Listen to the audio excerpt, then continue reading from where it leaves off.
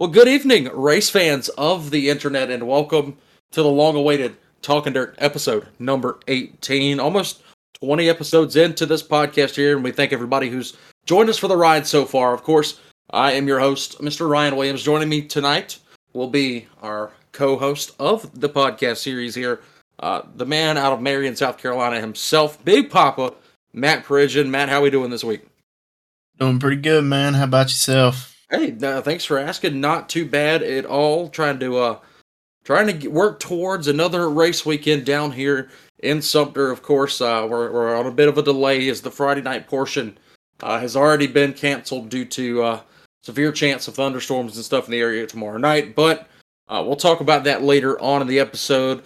But first, I want to bring into the show here tonight for what could be the talk before he goes and wins the big one this weekend. We'll never know. But an SCDRA competitor, as well as the owner and promoter of the SOAR Racing Association that you guys see over on our YouTube page every Tuesday night. Race fans of the internet, please welcome to the show, Mr. Reid Christensen. Reid, welcome to the show, first of all. And, I mean, how you doing this week, man? Big week, possibly. Yeah, I'm doing good. You know, we've just been getting ready for the race coming up at Sumter, and just had the typical Tuesday night series going on, like you said. I really appreciate you having me on here tonight. Yeah, no problem at all. We greatly appreciate you for making the time to come talk with us. I know you guys are doing a lot of work prepping for what was this weekend, now just this Saturday.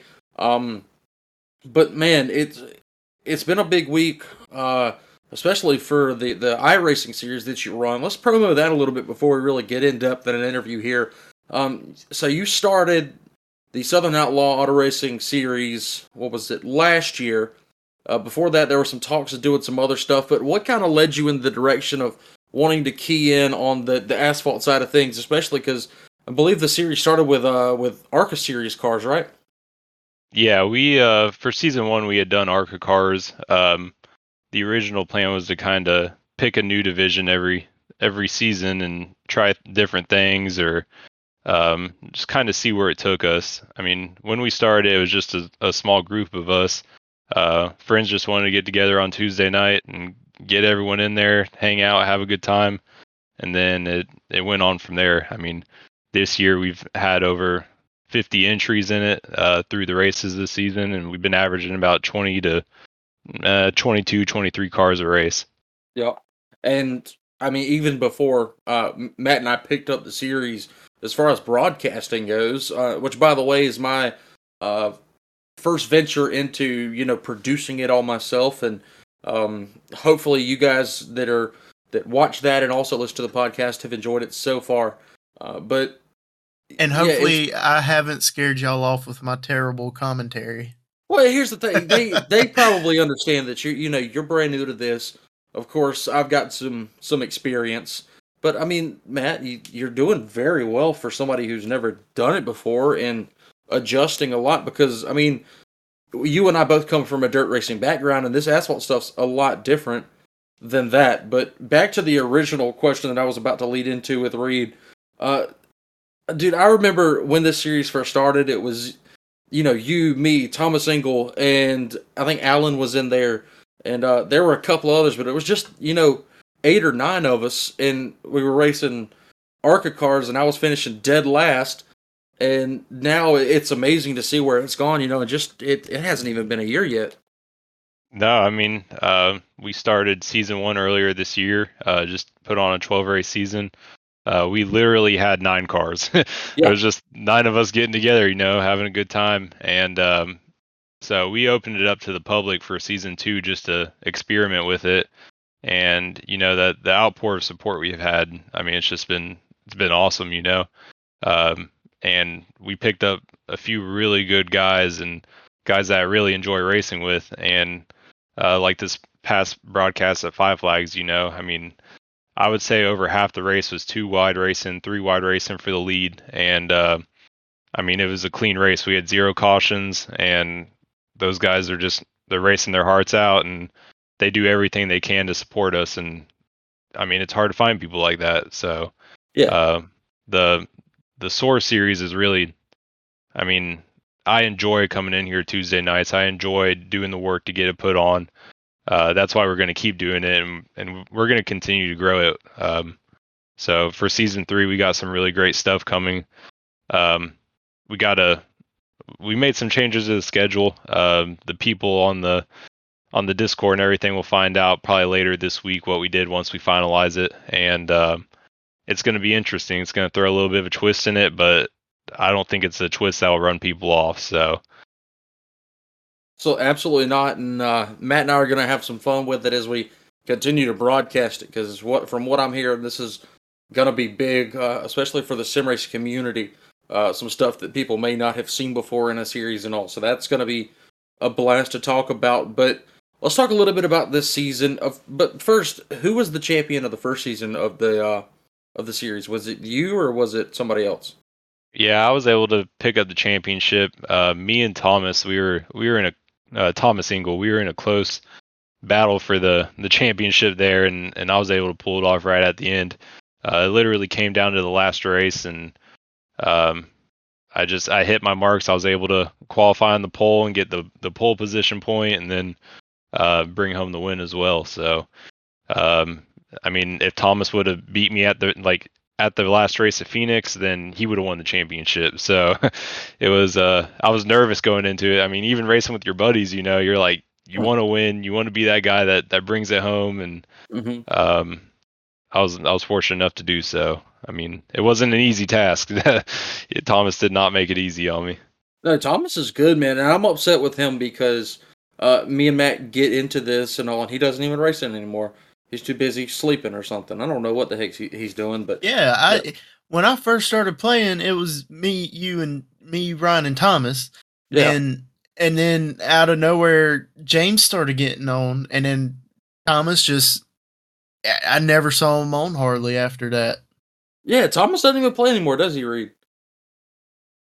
I mean, he hasn't been able to lately. I mean, I think he has a lot going on outside of work and stuff. I mean, he's actually been working on his real race car and stuff like that. So, I think he's just been busy doing other things. And I mean, I hope he comes back because I enjoy racing with him. And maybe he'll listen to this podcast and it'll light a fire under him, and he'll come back and race with us. Yeah, it needs to light a fire under him to actually race his real race car. He's shown up one time this year, won, and never came back. And well, I really think you guys might be in for a surprise this weekend, because a little birdie says he's been getting that thing ready. So is that a wink, wink, nudge, nudge moment, Reid? A wink, wink, nudge, nudge. Man, I would love to see Thomas back in a race car, because him and Elliott both showed up for like 2 weeks earlier this year and then disappeared, never came back. And of course, we see Elliott weekly now racing with you guys, but it'd be nice to see him racing in person. And it's also going to be nice to see you racing in person. I'll touch on that in just a second. But sticking with SOAR right now, so you guys have a pretty tight points race at the top. Also, third on back is tight as well. The season's narrowing down. What do we have now? 2 races left in the season? Yeah, we so I have the schedule right here. So this week we're going to Rockingham. Right. It'll be Tuesday, August 23rd. And then Bristol will be the final race of the season on August 30th. So Bristol is actually going to be $50 to win. And when Justin won the race this past week at Five Flags, he actually donated that $30 he won back to the league, and we're going to add that to the Bristol purse. So it's going to be a cool little deal. I mean, I'll probably do like a fast qualifier award, right, and then add maybe $10 to the winning purse, and maybe do a hard charger award too. Yeah, that's going to be a fun one to watch and broadcast. But as this, so your points battle is starting to wind down a little bit. And correct me if I'm wrong, but it looks like Thomas Frisch is starting to walk away with it, possibly over Jeff. Is that right?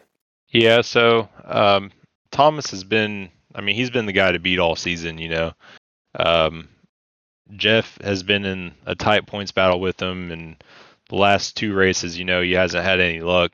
Right. New Smyrna, he really needed a caution to try to catch up to the field Oh yeah. after battling from the back, and then at Five Flags, it was just another deal where pulled away at the beginning, and then he needed a caution and couldn't get one. So I hope to see him back at Rockingham with us. He was a little frustrated, but I really don't want to see him give up because he's been the guy that's been trying to beat Thomas all year, and um, I mean it's been a great battle. So Well, yeah, it has, and I believe you recently took over the third place spot in points, and then right back behind you, everybody's still pretty tight. So definitely something that we encourage the people listening to check out on Tuesday nights if you got the free time. Have another opportunity to hear my voice and Matt's voice, and possibly Reid's if he can make his way into the top three. And that's another thing, man. What's been your kryptonite so far? Because 3 races into us broadcasting you guys, you've been in the top three and then disappearing later in the race. And obviously, New Smyrna, you had what problems that we're not even going to get into. You got turned coming to the green flag, whatever, right? But especially this past Tuesday night, what's kind of your thing that you're trying to learn as a driver in order to beat some of these guys that you're bringing into your own series? yeah, I mean that's the thing. It's like you you can start out so good, but if you don't conserve your tires or you don't just play your race moves right, I mean you end up in the back, and Mhm. I mean a little bit of luck goes a long way too. Like you said, New Smyrna, we had a little contact from the car that started behind me, and it sent us around early on in the race.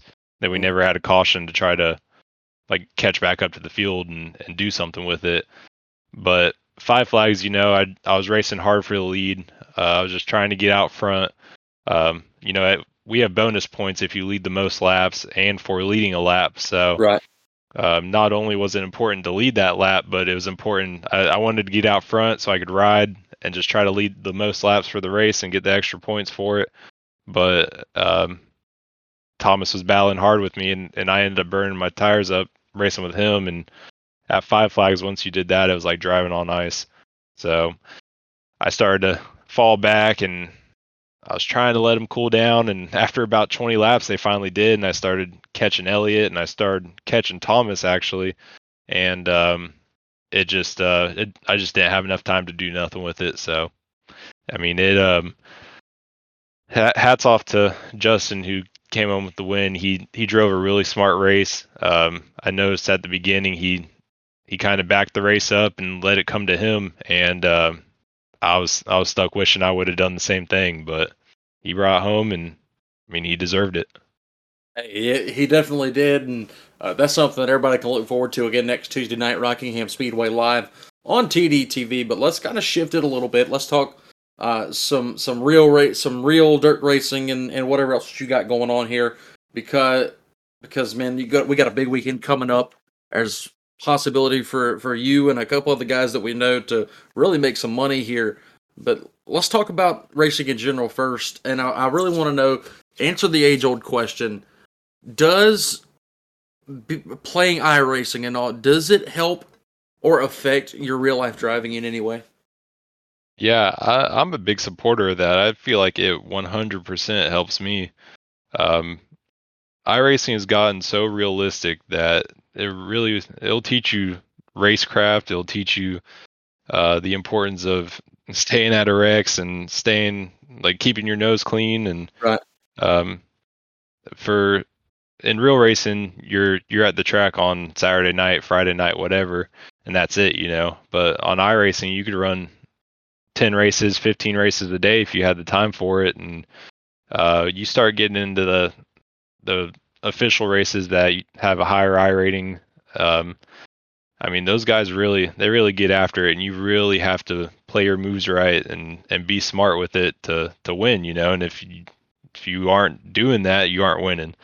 So it definitely does teach you a lot, and it teaches you throttle control, it teaches you braking. I would say the biggest thing that I don't get from iRacing is the fact that the cars that we race aren't on the game. So, um, I mean, obviously I can't learn from that, but when it comes to late models or street stocks, I feel like it's pretty realistic. And Matt, Matt's been in a real car too. I was about to transition it to Matt, see if he had anything to add there.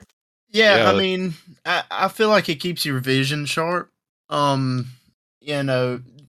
steering might not necessarily be, well, I don't know. My car doesn't handle it. My real life car doesn't handle like it does on the game. It handles differently. There's also not the school bus steering wheel that you have in the real car. Yeah. My steering wheel for iRacing is pretty small compared to my real steering wheel. But yeah, I do think the throttle control, it does help you with that. Yeah, I think it helps a little bit. Yeah. I mean, it's the only way you can get, practice without being at the track. Well, yeah, and one thing I think too, is, and Matt, you may agree or disagree with this, is that when you're iRacing and when you're real racing, kind of watching what's happening going on in front of you kind of helps you predict where the cars are going to go, or what may happen if a guy enters the corner too hot. And I feel like that stuff translates to real life as well. Yeah. That's what I meant when I said vision. Like you see how the cars react and how they slide and this, that, and the other. So yeah, I agree to that. Well, yeah, another thing there, I'm sorry, Reid, for cutting you off there, but another thing there is like the asphalt side kind of feels so much more in depth than the dirt side, because I mean, when you look at track progressions, asphalt pretty much has it down to a T. Dirt, they're still working on a little bit, but go ahead, Reid. What were you about to say there? Oh no, I was just going to comment on the fact that, with iRacing stuff, obviously you miss out on some of the real life characteristics, as in, like, you don't feel the speed as much. You aren't getting hit with dirt. You aren't trying to pull tear-offs and everything else. But yeah, kind of like what you're saying, Ryan, is that there is asphalt stuff is a lot more in depth on iRacing. But I think that's just because dirt is fairly new to it. Yeah. I don't know off the top of my head, and you may, because I think you've been on the server a little longer than I have. Dirt maybe come out 2 or 3 years ago, if that. No. 20. Gosh, it's been out for a while. 2016. Yeah, I want to say 16. It was 2015 or 2016, because I remember for some odd reason, dude, I was completely out of racing at this point. Had nothing to do with Sumter Speedway. Had nothing to do with iRacing at all. I was still playing Call of Duty on the Xbox, but for no reason at all, I saw something about the launch of dirt tracks on iRacing, and I was like, oh, that's pretty cool. I didn't even really know what iRacing was then, but I went on YouTube and found like the old LSRTV. I think they're still going as well, and like the iRacing, the esports. I think it was called like iRacing Live at the time or something like that. But and they had big broadcasts of when it first launched, World of Outlaw drivers and stuff that came in, and they did a whole like 3-day show on iRacing, and it was the coolest thing in the world. And I think it launched with what, Matt, 2 tracks, maybe 2 or 3. Yeah, I don't know how many it launched with. And it was kind of dope back in the day, but it was it was ground stages, kind of like I expect the World of Outlaws game that's coming out in a couple of months here. That game's going to be just like NASCAR Heat and the Tony Stewart games. That's unfortunately what I'm thinking. Like, it's going to be kind of bare bones. I've seen the trailer. It looks exactly like it. Yeah.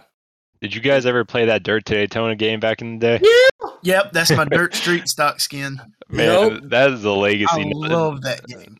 Every Dirt game that comes out, I mean, it's not going to be able to top Dirt to Daytona. No, I don't know. Saturday Night Speedway was pretty good. Yeah, you are right. That was really good. The old World of Outlaw sprint car games were pretty good. Yeah. But I mean, do y'all remember R Factor? Yeah. I never played that. I never played it, but I've seen plenty of videos on it. I played it on I had a laptop, and it wasn't a gaming laptop or nothing, so it ran like crap. But I played it on the keyboard because I didn't have a steering wheel. I didn't play it online, but it was different. Well, R Factor's cool in a sense because you could create mods. People would Yeah, there was so go in many and do different coding, models. and dude, you could get any model of late model, any model of street stock, any model of modified. You could have there were thousands of tracks that people would go in and mod. It was R Factor's cool, man. I wish that it would make a comeback, but I really with how good iRacing is now And and that ain't gonna happen. with how much they're expanding, I really don't think it's going to happen. But back on topic here. We see Reid, you come on the show, you now understand how me and Matt get so off topic. Man, there's just so much to talk about. Dude, we start going and we go and we go and we go and then we get to a certain point, whoa, that we just don't know how we got there. But yeah, man, we're having some fun here tonight. And man, I really gotta just kick it off from the basics here. When did you really get into racing? Obviously, been doing this for a while now, but how long have you been racing, and what started you in that? So I've been going to the racetrack since I was 3 years old. My dad, he played in bands for years and kind of just he was tired of doing that and wanted to try something different. He always wanted to race, so he'd sold all that stuff and bought a race car from a guy local that down there in Florida. I'm actually local to New Smyrna Speedway, so um, when I grew up at that track pretty much every weekend watching my dad race, and he raced for years till I was old enough to get in the car. And in 2011 is when they surprised me with my first go-kart on my birthday, and I've been racing since then. So started out in go-karts, and I've raced the Outlaw mini stocks. I've raced the SCDRA stuff. I've done a little bit of V8 stuff, and out of anything I've been in, the SCDRA stuff has been the most challenging to drive. Um, and I really enjoy the people I race with. I enjoy the competition. I enjoy being part of the series. I mean, it's a big family, and at the end of the day, that makes it fun to go to the track.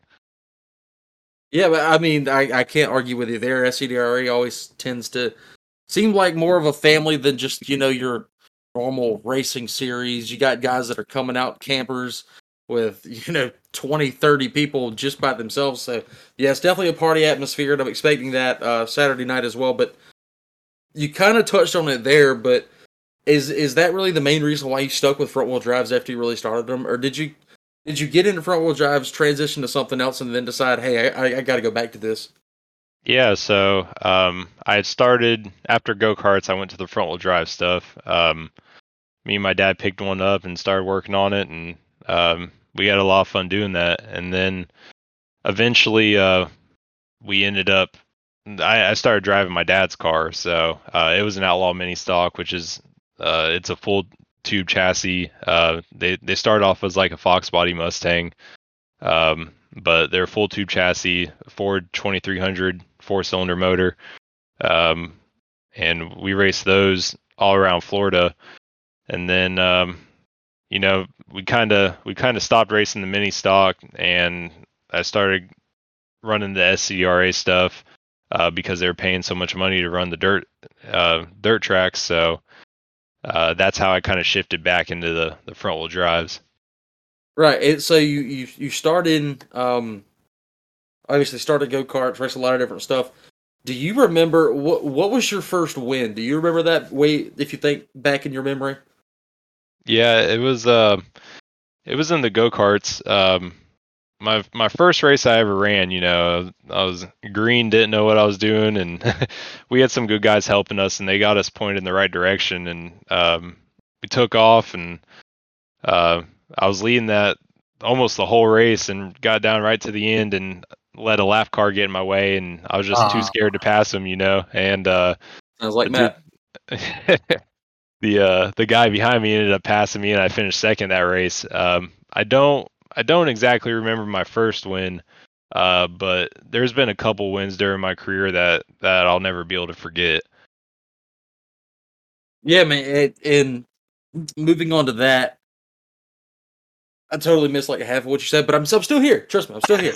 Still here. Totally missed a little bit of it, zoned out for a second. But yeah, so you got your first one in carts, and then you move on there. Did you when did you sort of kind of branch out? Because we see you race at Screven a lot because you're sort of local to Screven, but I've also seen where you traveled. I think you've been to Golden Isles a couple of times. You ran Sumter quite a bit for a little while. What's your I guess top three and tracks that you've run, and what makes a good racetrack from your perspective? So, I would say top three Volusia is going to be one of them. I Ooh, love yeah. racing Volusia. Um, when I lived down in Florida, it wasn't but 40 minutes from me, so we went there quite often. I really enjoy racing Screven, and then I've only been to Sumter a few times, but I really enjoy racing there. And I would say when it comes to me, I really like a track that requires technique, and tracks that are just hammered down wide open, it's not my favorite to go to. I really like the tracks you got to drive. I really like the tracks you got to think on. And even the ones like Screven, we run right up against the wall there a lot of Right. times. Yeah. So it I like the tracks that scare you. When you're sending the car off 90, 100 miles an hour down the corner, that wall comes up quick. So Yeah, that's exactly what I was about to ask about because I was just going to get into Screven, dude. Because that place is kind of nuts when it comes to front wheel drive racing. I want to know what that dynamic is like from in the race car. Because, man, we've seen some wild crashes there recently. And in years past, there's been some crazy stuff happen at Screven.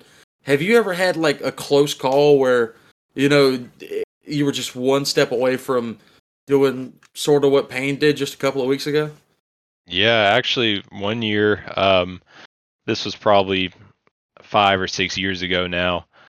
I had come off of turn 4, and there isn't much of a wall there. It's more of like a like just a metal, like kind of a wall that you'd see in the middle of a highway.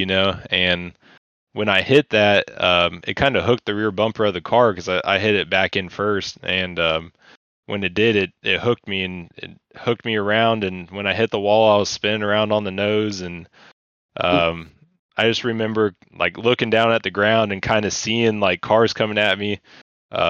It's such a helpless feeling when you're wrecked on the track and you're just sitting there and you're just hoping that the whole field makes it by without hitting you. Lord. And then one year I'd gotten spun coming off of 4 and got spun into the outside wall head on, and luckily just I kind of just got grazed by some of the other competitors and stuff, and it didn't hurt us too bad. But um, any time in a front wheel drive when you get hooked to the right and that left side is digging in the ground, that's a dangerous deal, because we run pretty soft suspensions on the rear, and it just kind of hooks and sends you over, which is kind of what we'd seen happen with Payne.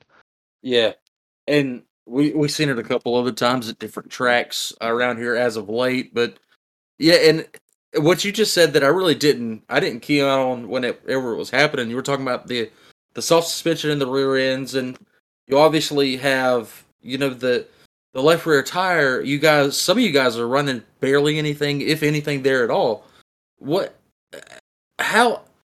I guess what I'm trying to say is, why are people doing these setups where you're carrying the left rear? I know we see it sometimes on modifieds and whatnot, carrying the left front. I guess it's kind of the same dynamic, right? Right. Yeah. As the car goes through weight transfer and whatnot, when we're done building them, they're pretty stiff. So, with that, we run a small tire for stagger in the rear more so than anything. And as the weight transfers, there's only so much suspension travel, so it pulls that rear end off the ground. So, Yeah. with running that big right rear and kind of putting the weight on that side of the car, it just naturally lifts it up. And you look back at the start of really the big kick of front wheel drive racing. Not a lot of people are doing that. How much has the technology and the game really changed since you started to where we are now? Yeah, before I would say back in 2011, 2012, we were showing up with something you basically knock the windows out of and go race. Yeah.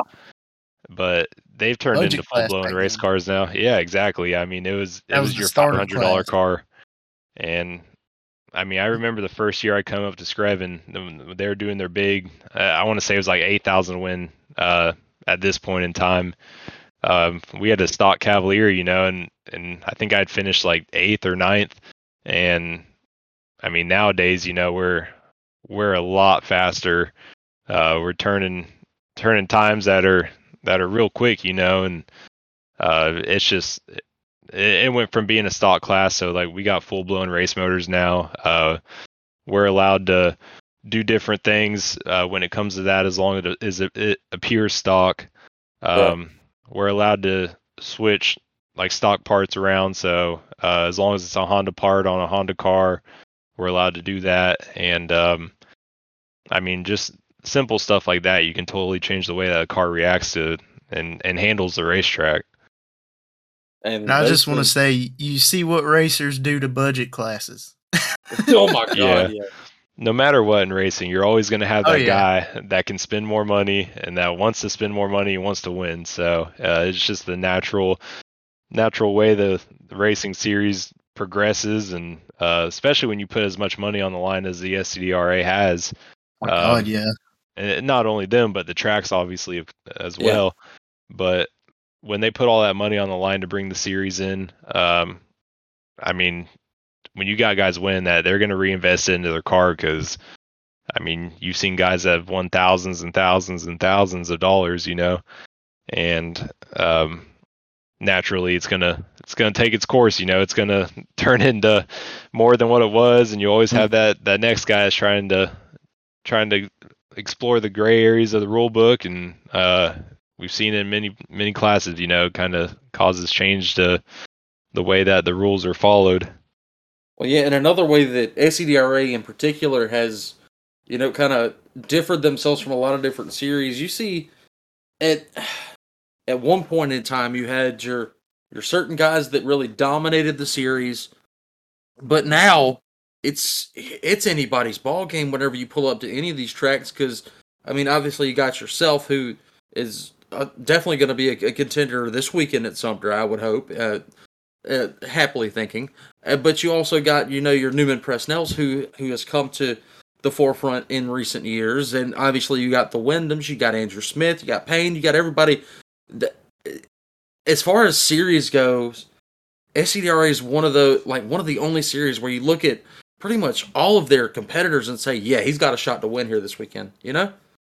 Yeah, I mean, you never, with our cars, attrition is a real thing. So Mm-hmm. it's like Yeah. you never know when you go down the turn if you're gonna break an axle or what's gonna happen. Right. Yeah. And I mean, at Screven, we almost saw a lap car cost Andrew the win. It almost allowed Brandon Gibson to get there and challenge him for the lead. But I mean, there's so much involved with it when it comes to winning these races. I mean, before, you could have a car that was a second faster than everyone, and you'd walk away with it. But you look at the qualifying times now, and I mean, there's not much separating first to 20th. It's extremely competitive and extremely hard to win.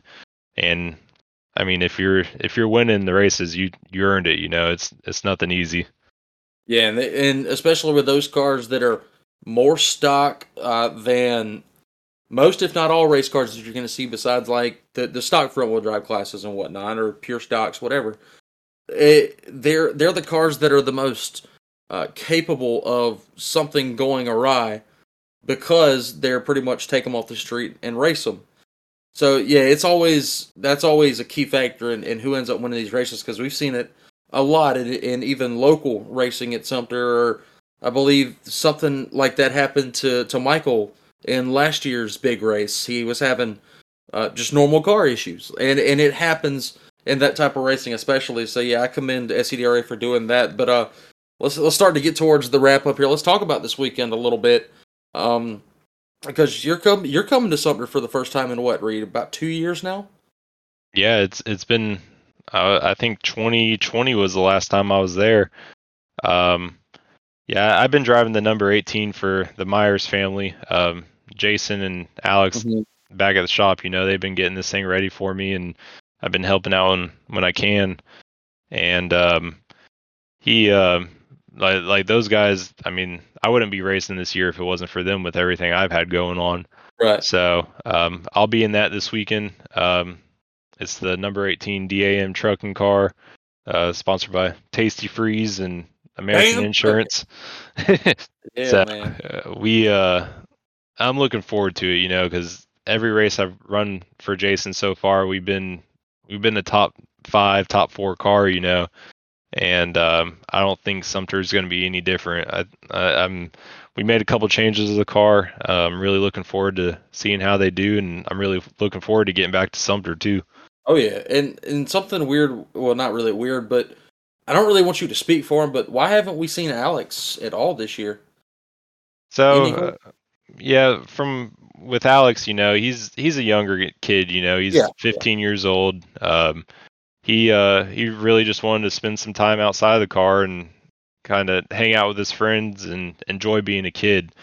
And I totally respect that. He's just there's a lot that goes into racing, and I mean, to win, you're fully dedicated, and it's not just showing up at the track on Saturday. You're spending your whole week working on the car too. Exactly. So, I mean, you don't get time with your friends, and if your friends aren't interested in racing, then you don't get to see your friends. And I mean, I understand it. It wasn't that long ago that I was that kid, Yeah. And I think he'll be back in the car soon.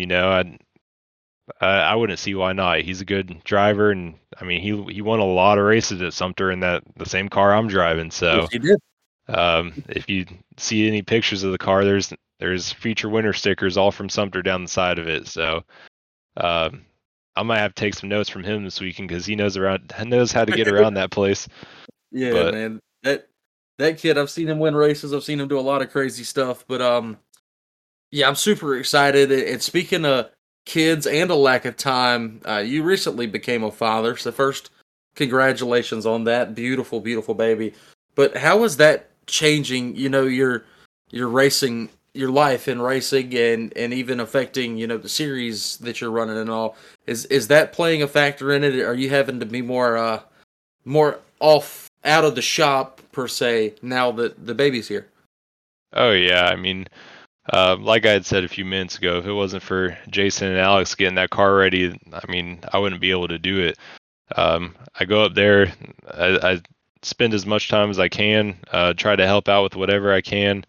But I mean, I'm not able to spend every night in the shop now.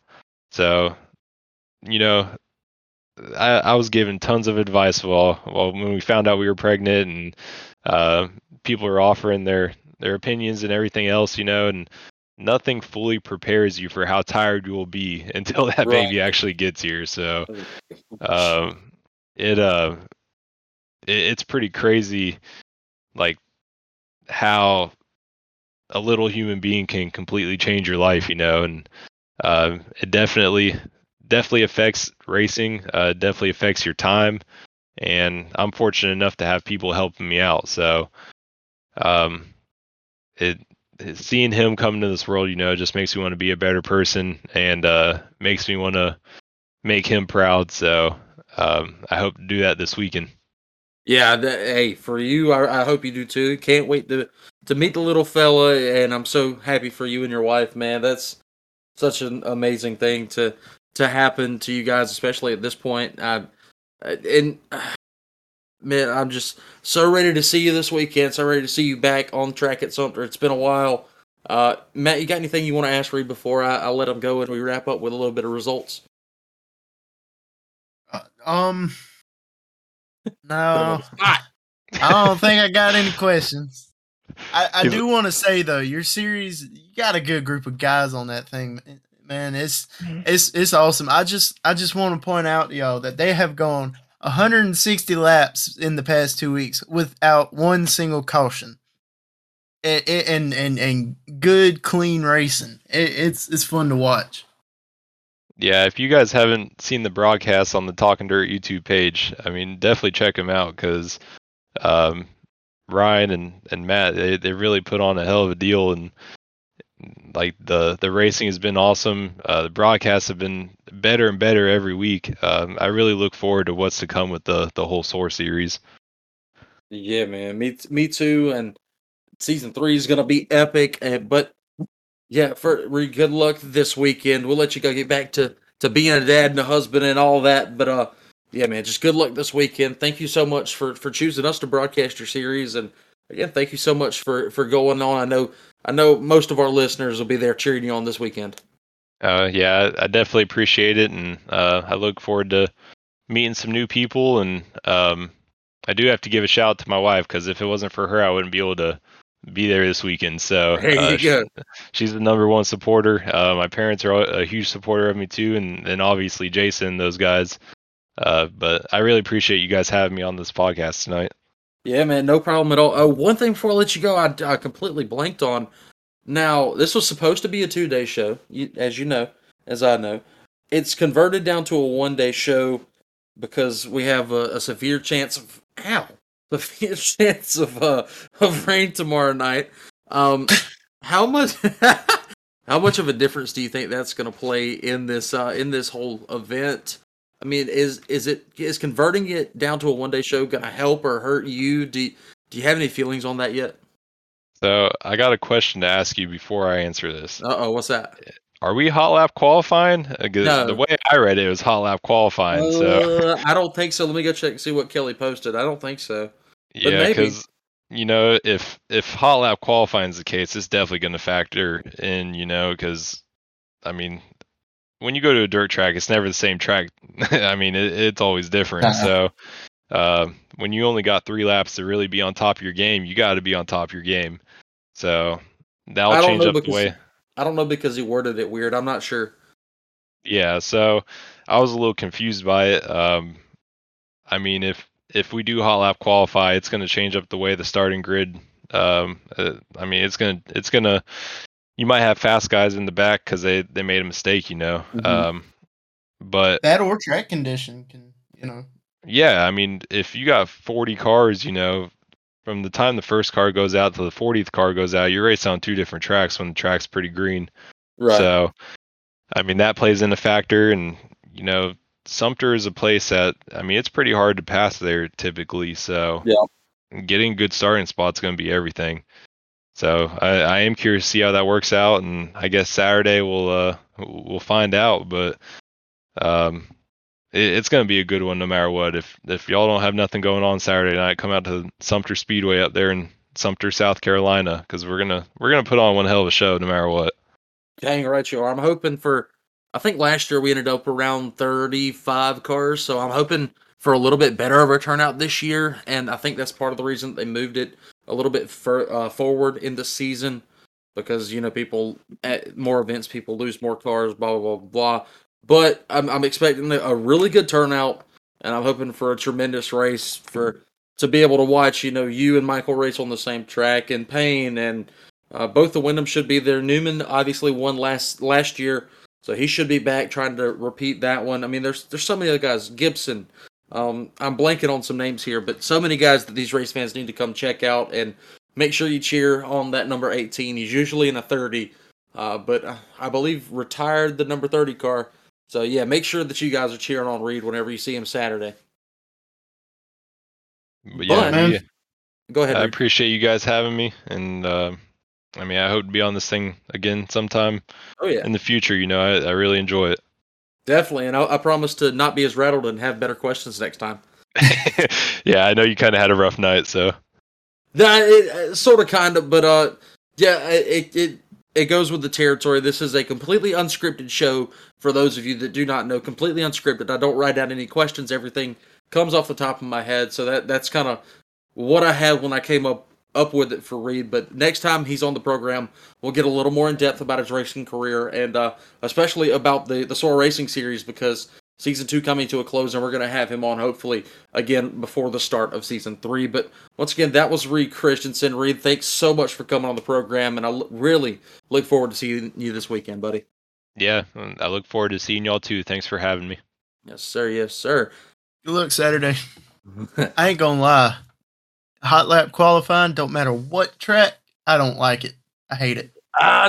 See, I like it in a sense that it kind of evens the playing field a little bit because some of your faster guys might make a lapse in judgment whenever the track's still nice and nice and moist, we'll say. Some of your faster guys are going to make a laps adjustment, and they're going to qualify more towards the back. That might give your guys that don't win as much a better chance to come up and nab a victory, excuse me. So that would that's really the only reason I like hot lap qualifying. I would love to go back to heat racing though. I'd rather. I mean, heat racing is, it is what it is. But if we're doing qualifying, I would rather hot lap than qualify. Well, and not like go out there, cut a few laps, pull back in the grid, and then go back out. I mean, hot lap. Few other classes go out, then qualify. Right. Yeah, and of course I'm sure that we would, like to do that at Sumter, but again, the time aspect is so key. I understand that. I understand that. I was just saying my opinion on it.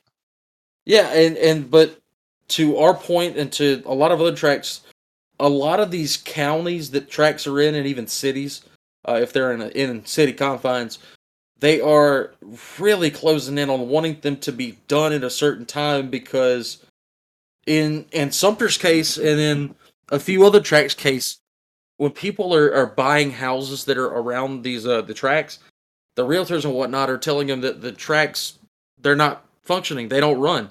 So when somebody's hearing race cars at 11:30 at night, they're like, "Wait, I thought they said that place wasn't open."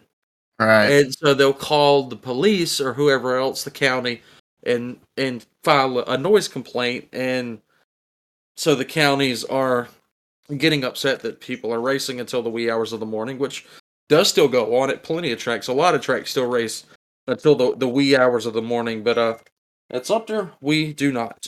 See, Lakeview's lucky. They have mainly fields around their track. Right. There's like probably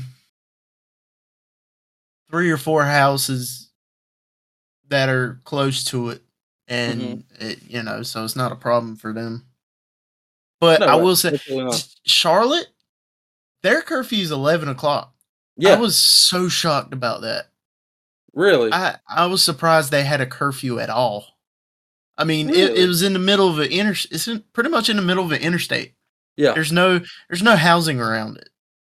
Well, they are also they're technically, is their track at Charlotte technically in Concord? Yeah, I think so. Okay, so they might still have a city ordinance. I'm not 100% sure on that one, buddy. Probably, but I don't get it if there's no housing around it. No people living there. Like, literally, it's in the middle of the interstate. Right, I mean, it's like the same for Fayetteville's right off the interstate. There's a couple of the tracks close that are right off the interstate. Gaffney. Yeah, I mean, Gaffney right off the interstate. No, they don't have. The entrance to Fayetteville's literally not even a mile off the exit. Yeah, it's literally, you go down 95, right there, take an exit, you're at Fayetteville. That's how you get to Fayetteville.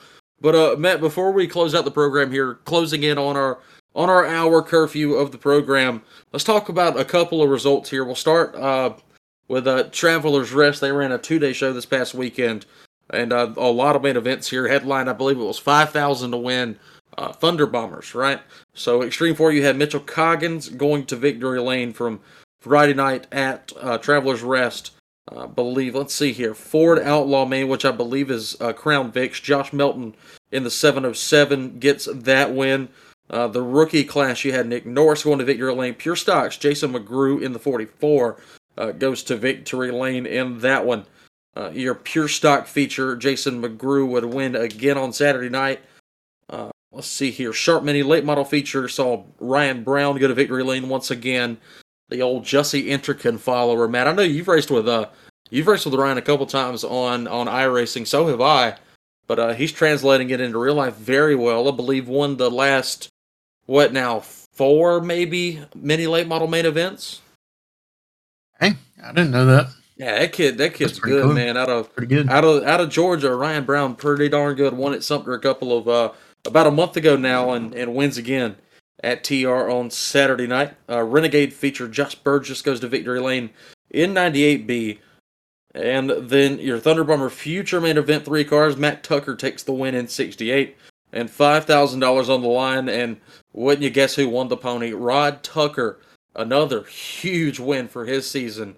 a guy that Matt and I are saying the name of a lot, goes to Victory Yeah, he's Lane been in over. Victory Lane Yeah. all year. Yeah, man, from Gaffney to Lawrence to TR to pretty much everywhere else he decides to drive, Rod Tucker is the man. Madison Hoot second. Tyler Geis rounds out the top 3 for the Thunder Bomber 5,000 to win main event at TR on Saturday night. Let's see if we can pull up just a couple more here, Matt. Weekly points racing going on at Lawrence County Speedway. Thunder Bomber Futures main event. Let's see how many show up for this one. 10 cars. Travis Jameson goes to victory lane in that one. Monster Mini Stock local class, Matt Gilbert in 117 wins that one. Open wheel modifieds were in the house. Speedy Bowman goes to victory lane over Knuckles Sherling and Shane Strickland in 119. 602 crate late model main event. Let's see who won this one. It was Highside Luke Cooper in the 57 going to victory lane over Chucky Duncan and Steven Groob. Your top 3 for the 602 main event. Young Guns, Brody Garrett goes to victory lane over Braden McDonald, Aiden Hodges, top 3. And it was capped off limited late models. Colt 45, Colt Smith to victory lane in 45, Nick Deet second. Travis Stoner, good run, top 3 for that young man. Now let's see here, Matt. Let's do 2 more. Let's first do, let's see if I can find it. I believe, did Cherokee race on Saturday, Matt, I believe? I was completely outside of the racing world this weekend. Completely outside of the racing world. Well, yeah. I know your local track they raced. I was going to ask you to do that one, but I guess you. Oh, I can pull up the results. All right. Well, we'll get to pulling up the results there. That way, Matt can give us a little bit of Lakeview Motor Speedway rundown. Nope, do not see a Cherokee from last weekend. So, what happened over there at Lakeview, Matt? I know they had the Ultimate Super Late Model, so that must have been a pretty good show. Yeah, I'm still scrolling. I'm sorry.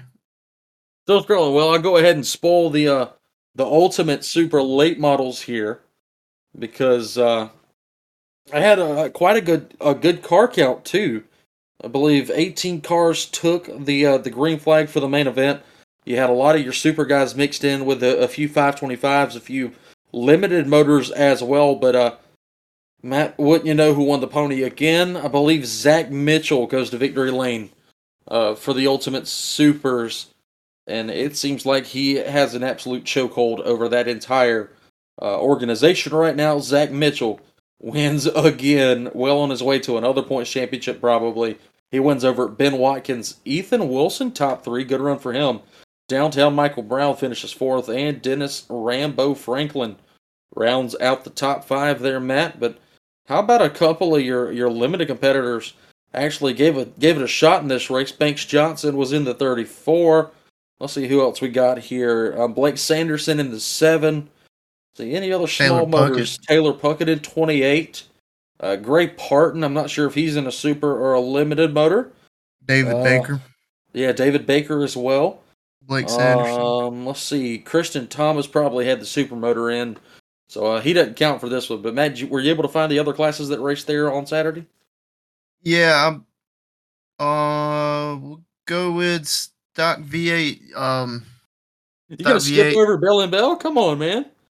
Man, they run multiple classes at one time, right. So they have you can never know who wins. When one race ends, they got like 2 or 3 winners. I don't know, you know. I mean, I guess right. I could run down what they got on Race Monitor. Nah, it's all good. With that, they have like 6 different winners. It's okay. But yeah, go on Stock V8s here. So, who was this guy that won?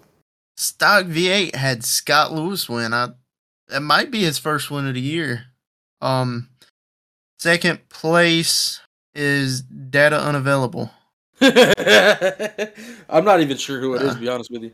No, third was Jaden Locklear. Chip Fanal finished 4th, and Rocky Gasquet finishes 5th. Right. They had legends there? I didn't even know that. Yeah, I had no idea. So, first and second, I'm assuming they're part of the same family. Jake Locklear and Jason Locklear finishes 1-2 there. Chad Groves 3rd, Eddie Daniels 4th, and Travis Hare 5th. Then we go over to the Cruises Street Stock. We got Daryl Moran winning again with Tyler Dole finishing second. Good run, Chandler Fowler finishing third. A good friend of mine. He's been out of a car for a couple years, and the race at Lakeview I went to, that was his first race back. So this was his second race back in like I want to say 2 years. So you get a good run like that. It's got to feel good for Chandler. Right. Fourth place is Joey Wilkes, and a good run for Kenny King coming home in fifth. Heck yeah. Then we have the SCDRA main that had Jason Brown winning. Excuse me. Derek Kemper in second, Kyle Jinks in third, Dalton Hodge fourth, Cameron Bosworth comes home in the fifth position. Great run for the Boz there. Of course, he's only in his, I believe, second season of racing, so that's really exciting to see. And look who was back in the race car, Matt. The finished seventh, Troy Hill, after everything that young man went through last year. Great to see him back in a race car.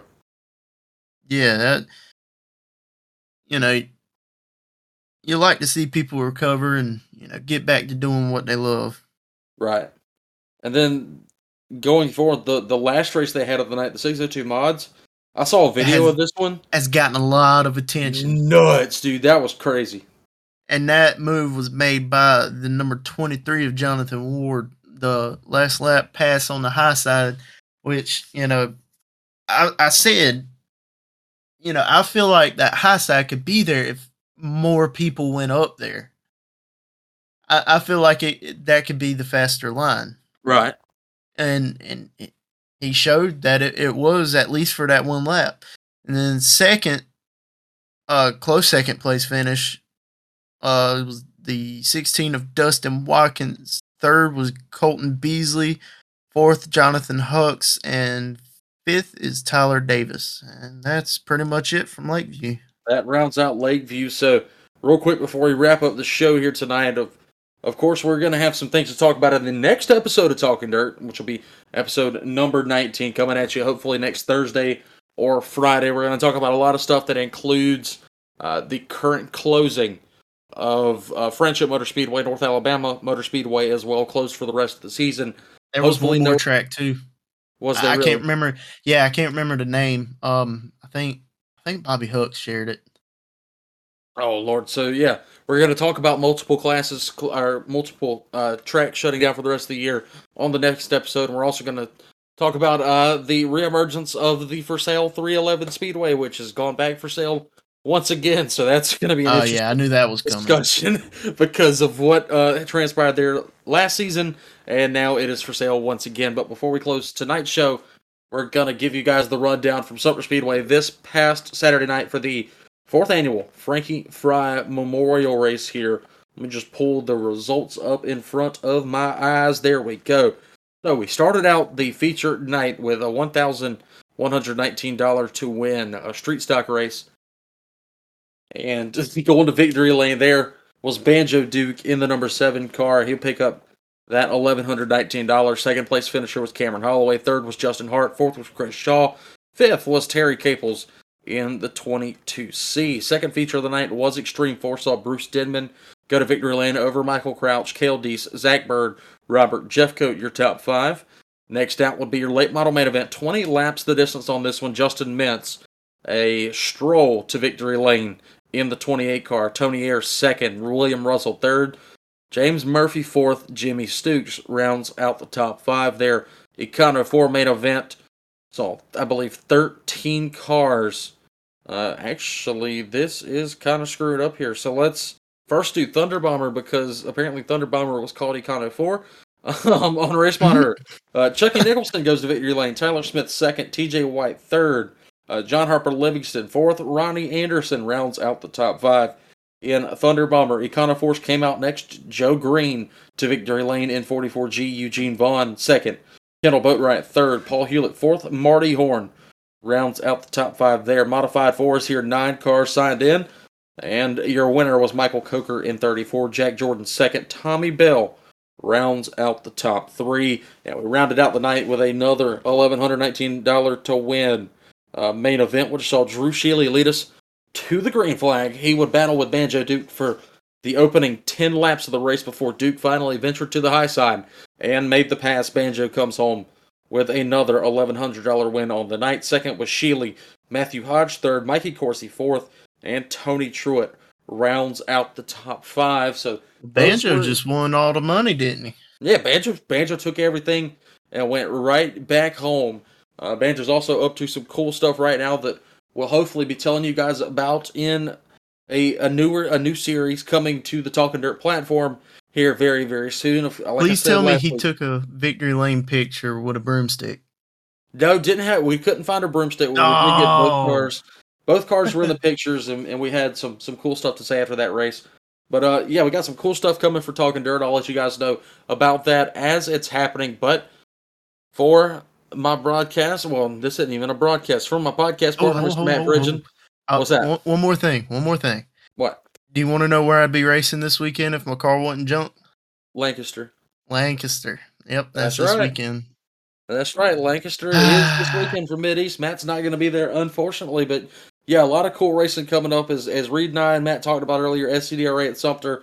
Lakeview, unfortunately, cancels because of the tire situation, amongst many, many other things.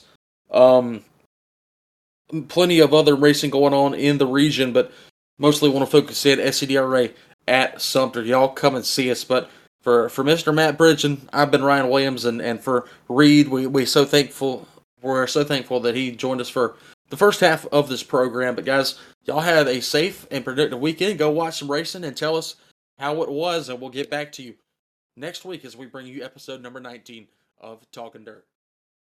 See you guys.